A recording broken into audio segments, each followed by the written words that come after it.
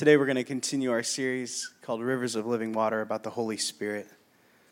And I want to quote you just a portion of that poem that we heard. And then I'll kind of give you an idea where we're going to go today. The question I have to ask now is, did I have the eyes to see what was in front of me? Did I possess the ears to hear, the mind to understand, or the heart to truly believe that you were present all this time? I'm finding myself in a sense of longing for a connection, a real and intimate relationship, but I know to do so, step one is to surrender, to let go of these fears and misconceptions, to begin to see and believe the Holy Spirit to be more than a what, but a who and a why. So last week, Pastor Ron shared with us who the Holy Spirit is, that he is our comforter, he is our advocate, that, like that poem says, he is a vital member of the Trinity, that he is the representation of that affection, that closeness that God wants with us. Today we're going to ask the question, why? Why? Why is this important? And we're going to do a little bit of a look into theology. Now, theology is a word that we use often nowadays, but what theology is, it's the study of the nature of God. Biology is the study of life. Anthropology, the study of human beings. Theology is the study of the nature of God. But we as the church, we can't just leave theology to the people with PhDs and degrees. We each need to understand and have our own theology. We all have ideas about the nature of God, and some of those we come to purposely by looking at Scripture. Some of them are affected by the songs that we sang today, right? You're a good, good Father. That's who you are. That's a part of our theology, that we believe God's a good Father. And that's true in the song, but it's also true in Scripture. But lots of what affects our ideas on theology are things that aren't true. They're misconceptions and things that we need to get right. And so when we come together on a Sunday morning, part of this time together is not just so Ron and I can share our wonderful thoughts and you can walk out and think, boy, that was great. It's so you can look at your own theology and say, what is Pastor Ron sharing? Where is my theology wrong? Where do I need to get fixed? And this is especially important when we talk about the Holy Spirit, because one of the things that's so hard about theology is that people have a lot of different ideas about God, right? I've heard 1,000 stories, we sang that today, of what they say you're like. But we have a couple real ways that we can get back to and see, is this true? Like in science, it's easily measured. We have ways to measure what we learn. And the ways we measure is by looking at Scripture. And it's also by the Holy Spirit in us. So the Holy Spirit is a tool that we use to say, is this what you're really saying, God? So when we have something that's off about the Holy Spirit, it can be especially damaging. I want to give you an example today of just this idea of theology and what different theologies can look like, right? We're going to use the example of theology of scarcity versus theology of plenty.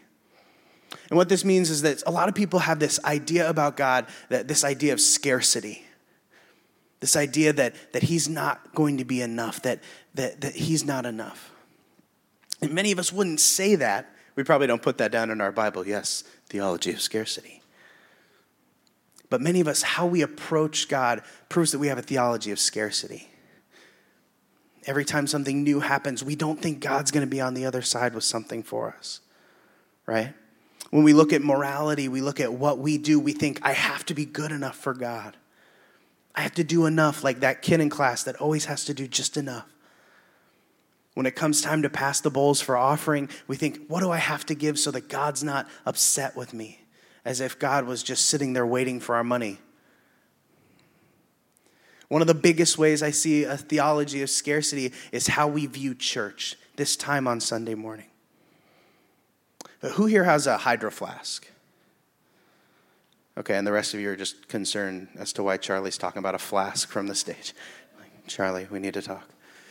So hydro flasks, if you've seen them, are those real colorful little things that people put like water or coffee in. And for the longest time, I was like, I do not get it. And then I got one, and it's like an addiction, and they multiply, and you end up with like 7 hydro flasks. But they're awesome. They keep water cool. They keep coffee hot. And I think a lot of us think that we keep our Holy Spirit in a little hydro flask, right? Maybe the big one, the 64 ounce. that I don't know why people need. They're going into the desert. But that we come in on Sunday morning and in this place, this church, which we love this church, we think it's this spring, right? And we come in with our empty hydro flask and we fill it up and then we go out in the world slowly taking in the Spirit. And if anybody tries to come up to us on Saturday and ask about God, sorry, I'm pretty much dry. I'm going in the morning to get filled up, right? This theology of scarcity. And a lot of us have probably come to that because we've prayed for things and God's not come through. And we've got, what's wrong, God? But if we realize that our God is a God of plenty. Psalm 24 says that the earth is the Lord's and everything in it. Last week, Pastor Ron, he shared out of John 14, he says, I tell you the truth, anyone who believes in me will do the same works I have done and even greater works. Our God is not afraid. It's not that when Jesus left, we were just left here alone to kind of barely struggle on. He says, you're going to do more. And then in the next verse, and so often when we have a favorite verse, the next verse is even better. And this is what John 14:13 says, you can ask for anything in my name and I will do it. And lots of us have had unanswered prayers, but God says if we ask in his name that he will do it. That's a theology of plenty. And how that looks in our lives is that when we look at what we do, how we act, it's not trying to measure up, it's not trying to be good enough, but how we behave, our behavior is a way that we can show affection to God. Scripture says that we should try to outdo each other in doing good things. What would our community look like if we were trying to outdo each other by blessing the people in it? When it comes time to pass the offering, you don't need to give out of guilt. God doesn't need a tip. When we give, it's because we can talk to the Holy Spirit inside of us how much we should give. If you're in a time where you're struggling, maybe it is just that 10% that Scripture says. If you're in a time of plenty, maybe it's more. But you never need to give out of guilt. And the last part of that theology of plenty is that we're not coming into the church with our empty hydro flasks to this fountain. You are the fountain. The amazing thing about Scripture is that it tells us that each of us can be this fountain of the Holy Spirit. And when we come together, it's not so that we can just barely squeeze out enough that we can all fill our hydro flasks. It's that when we come together as 100, 200 fountains just pouring the Holy Spirit out, that it would flow out of this place. That Kaimaki would be blessed, that Honolulu would be blessed by the gathering of believers that are full of the Holy Spirit. Theology of scarcity, theology of plenty. We've seen examples of both in this earth, but one is true and one is not. And we need to understand the same thing with the Holy Spirit. So today we're going to go and we're going to approach this theology of the Holy Spirit. We're going to approach what we think. We're going to ask questions. Like good scientists do. We're going to ask some questions, and we're going to start with the question, why? Pastor Ron last week said who. We're going to start with why today. And the first thing we need to know about the Holy Spirit, why we should care, why we ask these questions about the Holy Spirit, is that the Holy Spirit is beneficial. Now, a lot of you are saying, duh, I get that. But we need to understand that Christ says that it's better. In fact, in John 16, it says this, but in fact, it is best for you that I go away, because if I don't, the advocate, or like Pastor Ron said last week, the Holy Spirit won't come. If I do go away, then I will send him to you. So Jesus says, it's better that I go, that I leave, so you can have the Holy Spirit. Now that almost feels wrong to say. It almost seems wrong that Jesus would say, it's better that I go, but he's saying it's better that you would have the Holy Spirit. Now, I want to give us a not-so-spiritual example, but who's heard of Jimi Hendrix, the guitar player? Now, if I started to study Jimi Hendrix, I grew my hair out, somehow got it into an afro, started wearing like purple velvet, and started reading his books and learning everything I could about being a guitar player, I might be a better guitar player, right? Maybe. Lisette would get upset after I trashed the stage and like lit my guitar on fire, played the national anthem. If I had the spirit of Jimi Hendrix, not in a creepy way, but teaching me and guiding me and every day telling me how he got to be a better guitar player, which one do you think would be more beneficial? But that's what we have. With the Spirit of God inside of us, we have that. In our talks with our spouse, we don't need to go, honey, hold on. I need to consult the whole of Scripture, and then I'll know how to talk to you, right? We have the Spirit of God inside of us. We have the one who created our spouse, who has love and compassion for them beyond what we can humanly have. I'm not a parent, but when you parent and you just don't have the answer, you have the Spirit of the God who created them. Every weird little personality trait that starts to bloom, he put it there on purpose. We have that. But we don't utilize it. We're afraid of it. And I think the reason we're afraid of it is because this next truth, that the Holy Spirit is powerful. The Holy Spirit's powerful. I'm going to read you a passage of Scripture now that it's a little strange. It may make you a little uncomfortable, but I want us to read this together. So Mark 16 says this: "These miraculous signs will accompany those who believe. They will cast out demons in my name, and they will speak in new languages. They will be able to handle snakes with safety, and if they drink anything poisonous, it won't hurt them. They will be able to place their hands on the sick, and they will be healed." Now, this is the point where, like Oprah, I say, look under your seats, and there's a snake and some poison. But no, not really. Yay, everyone gets a car. No. Sometimes we read things like this, and it really messes with us, because we're like, what is he talking about with snakes?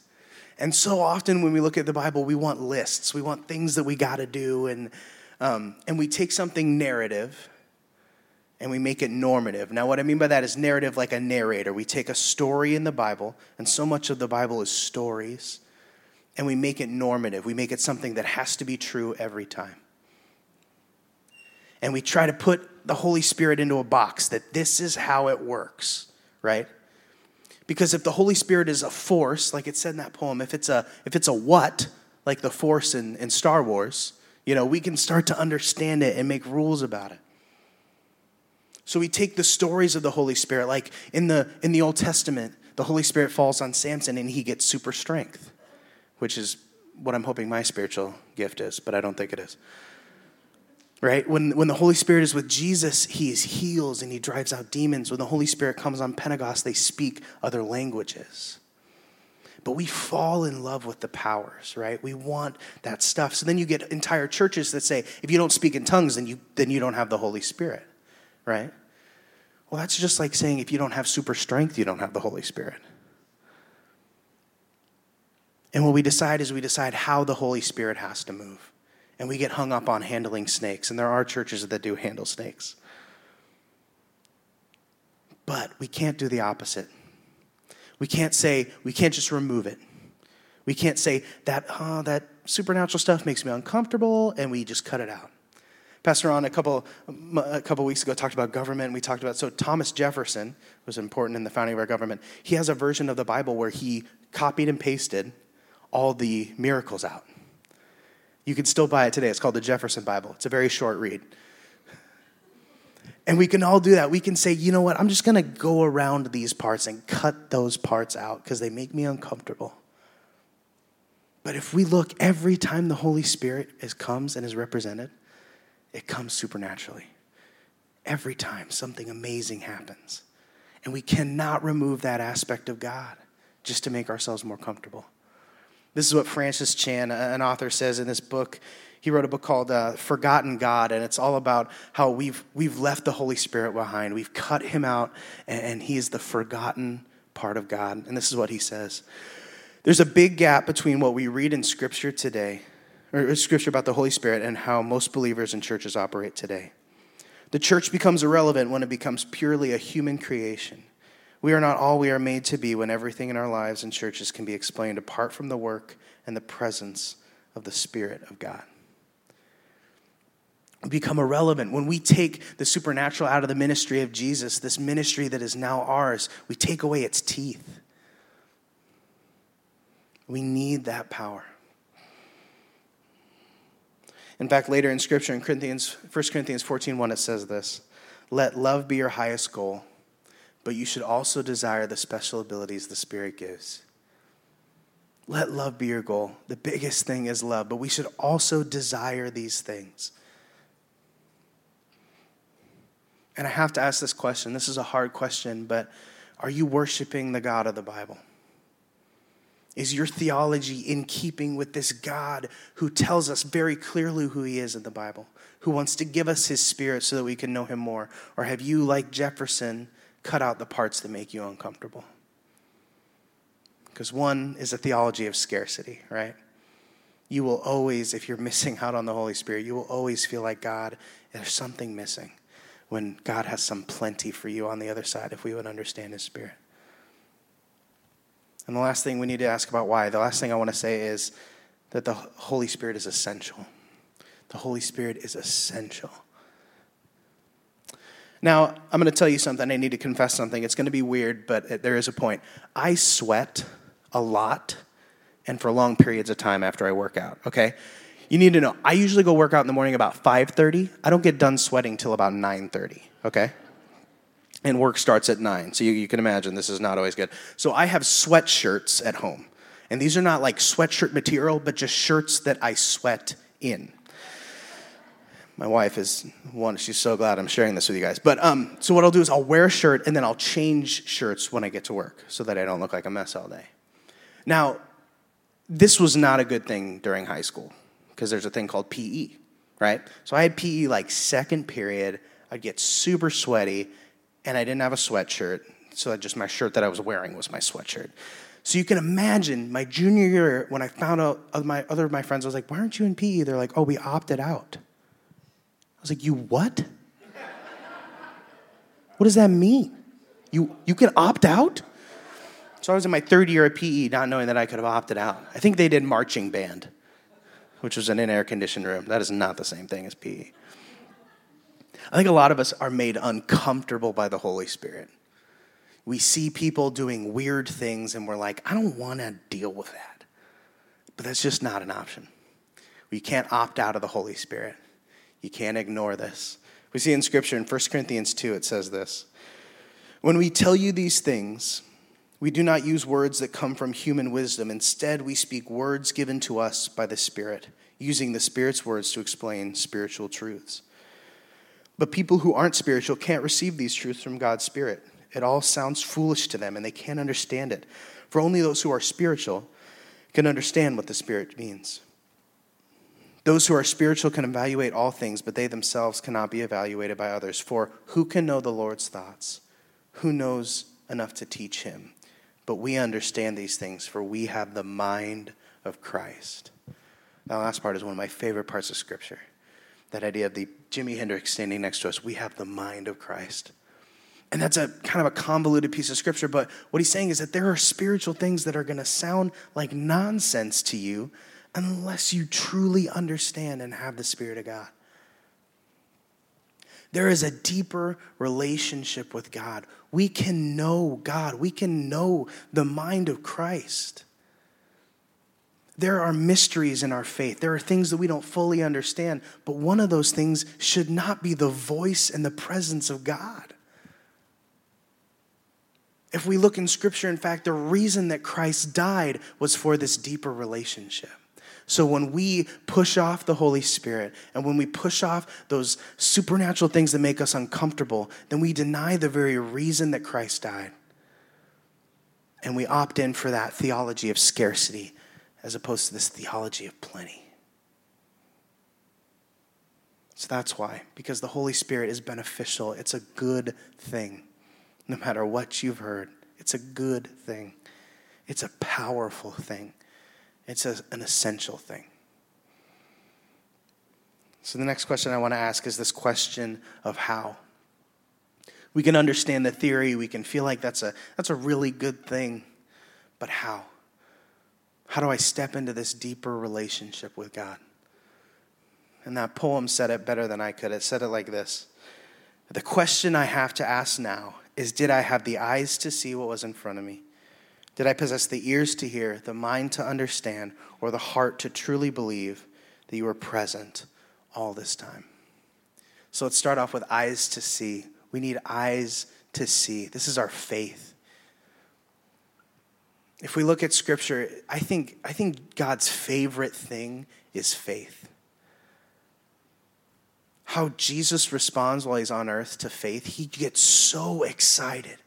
If we look at the story of the Roman centurion comes up to him and he says, teacher, that there's one of my servants who's sick. Would you come heal him? And Jesus is like, oh yeah, sure, I'll come. And he says, no, you don't need to come. If you say he's healed, he's healed. And we see Jesus just light up like a kid on Halloween, just so excited. He said, I haven't seen faith like this in Israel. I haven't seen faith like this anywhere. God responds to faith. He loves faith. And the Holy Spirit, who is God, is the same way. He responds to faith. In homes, in churches, in countries where there is increased faith, we see the Holy Spirit move like he's meant to. In other countries, we see time and time again, we see healing, we see miracles, we see amazing things. And we just need to increase our faith. And this can be really discouraging because the other side of faith is doubt. And a lot of times if we feel like if we have doubt that we can't tell God about it, that there's something wrong with us, and that's just not the case. God loves faith. He responds strongly to faith, and that could lead us to say that maybe he responds equally as strong but negatively about doubt, but that's just not true. Lisette was telling me she was listening to a sermon the other day where this guy brought up Doubting Thomas, which has got to be one of the worst, names to be given. Oh, Doubting Thomas, But Doubting Thomas, what he said was, I'm not going to believe that Jesus rose from the dead until I can put my fingers in the holes in his hands. And for most of us today, that's pretty honest. And we read that scripture when Jesus says, here, come, put your fingers in the holes of my hands. I think we read it mockingly, like Jesus is like, here. But I think he's saying it lovingly, here. Look, go ahead. Test and see, it's true. When Gideon, when he's trying to see if God is who he says he is, he puts this fleece on the ground. He says, make the fleece wet and the ground dry. And God does. And he's like, all right, now make the fleece dry and the ground wet. And then I think he ran out of combinations. I don't think Gideon was very creative. So he was like, all right, I guess you're telling the truth. But at no point was God just like, I'm done with the fleece. He comes out, it's like a burnt cinder. He's like, okay, I guess we're done with the fleece thing. But God responds so favorably to doubt because doubt, it's part of that relationship. He wants you to engage. If you have doubts, pray. Pray for faith. We're urged to pray for more faith. Faith of a mustard seed, right? Just a little bit of faith, God can grow it. So the huge part of it, if we want to see the Holy Spirit, is eyes to see. The next thing is we need ears to hear.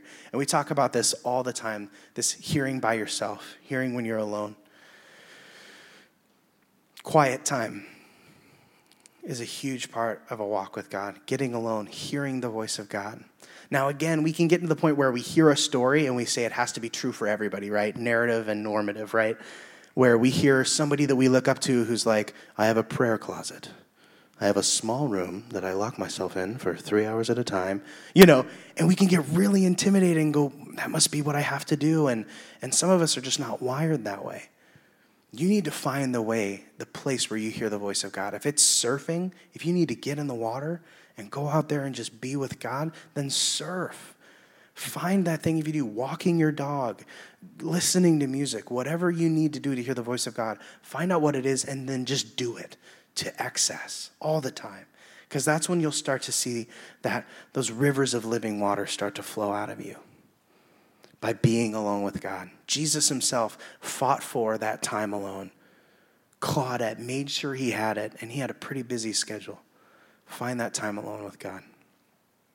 But also, we can hear him in a group. And this sounds kind of strange, and that doesn't mean we all just sit together and quietly, But when we come together to worship, we should all be overflowing with this Holy Spirit. When we worship, we should be hearing from God. One of the coolest things in Scripture that we see that is practiced so little today is this idea of prophecy. Not of seeing the future, that's what we think prophecy is, but of God giving us words for other people. When I was in college, I kept having Psalm 144 was kind of a verse that kept going through my head, and I didn't know why. It's this idea of that he says, to train my hands for battle. I just kept hearing God say that to me. And I had a guy come up to me and says, I feel like God's just, gave me this word for you, Psalm 144. And they told me what it meant, and I was blown away. And God loves to work in that way. He loves to use each of us to encourage each other. Some of the best ways you'll hear from the Holy Spirit are Scripture, are in your times alone, but it's also from other people. You were created for community, and this is part of it. The next thing we do, we have eyes to see, we have ears to hear. We also have a mind to understand. It can get a little scary when we just kind of go off on our own and we decide what God is telling us, right? And that's where you have people abusing God, abusing the idea of God to say, this is what God told me. And the amazing thing is we've been given Scripture. God will never tell you something and then contradict it in Scripture. We see that in Scripture, and this is what Scripture tells us. John 16:13-15 says this, when the Spirit of truth comes, he will guide you into all truth. He will not speak on his own, but he will tell you what he has heard. All that belongs to the Father is mine. This is why I said the Spirit will tell you whatever he receives from me. So what you hear from the Spirit will always be corroborated in Scripture. There will always be. It's the same God. So God will never tell you it's okay to not forgive your sister. It's just not ever going to happen. God will never tell you something that contradicts. And the last thing we need to, and this was in the last thing in the poem, was a heart to believe. And this is the idea of vulnerability. Now, I say vulnerability because I think that's every man's favorite word, It's just like if you ask men their favorite thing, they just love to be vulnerable. They love to open up. And not just men, women too. We love to just share our deepest things with everyone, right? No, vulnerability is really hard. And I love TED Talks. If you ever watch TED Talks, and there's this gal named Brené Brown, and she's a researcher. And she started looking into the idea of vulnerability, primarily because she hates vulnerability. So she wanted to disprove that it was important. And what she did is she started studying and talking to a lot of different people. And she found that there were these people she called wholehearted people. And these wholehearted people were the ones who were able to receive and have the most acceptance and love in their lives. And she was trying to figure out what it was that united them. And she found out that it was this idea of vulnerability. It was this idea that they received the most love and acceptance because they thought they were worthy of love and acceptance. And they were able to be vulnerable in relationships. And this is the most important when we look at our relationship with the Holy Spirit. And she said vulnerability has 3 parts. The first part is courage. This idea of courage, not in terms of bravery on like a battlefield, but the original meaning of courage comes from the Latin word cur, which means heart. So courage was this idea of being able to tell your story with your whole heart. Being able to tell your story with your whole heart, to be unabashed, to say, this is who I am. Courage is a huge part of vulnerability. The courage to be imperfect.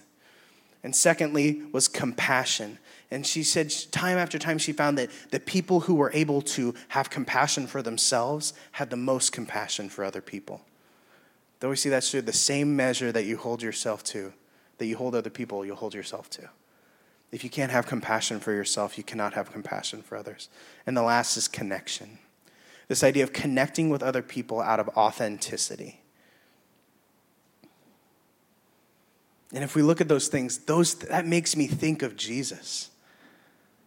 Those 3 C's, courage, the courage to be vulnerable. Christ was perfect, and yet he let himself be taken for our sins. Compassion, it characterized his ministry. Everywhere he went, he had compassion for people and connection based on authenticity.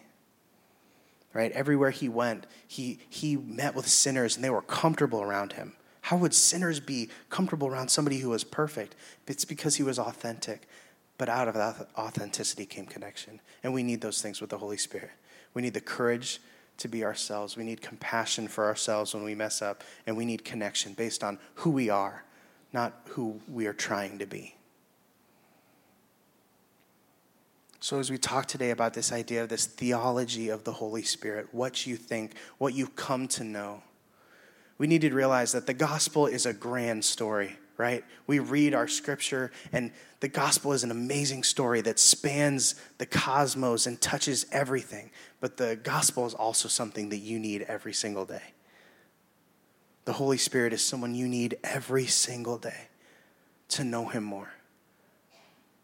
You are not enough for the things that you're going to face, but you were never meant to be. What the gospel says is that he is there and with us. We don't have a God like Buddha who has said, this is what you got to do, go figure it out. He said, this is the word that I've given you, and I will walk with you. And we cannot pass on that. Would you pray with me? Father God, we love you. And we want all that you have for us, God. I pray that misconceptions, that lies, things that we've been told, ways that we've been burned by people that said that they had your Holy Spirit, God, that we would be able to get past all of those things, that our theology would reflect the truth, that you've given us an amazing gift in your Holy Spirit, that he is someone who can walk beside us, who can teach us, who can guide us, who can open up our hearts and can give us power to touch and to be there for people that we love, that just goes beyond what we can naturally do. And Lord, I pray that as people leave today, that they would be touched by your Holy Spirit, that they would be urged to a greater and deeper relationship with you. Lord, it's in your name we pray. Amen.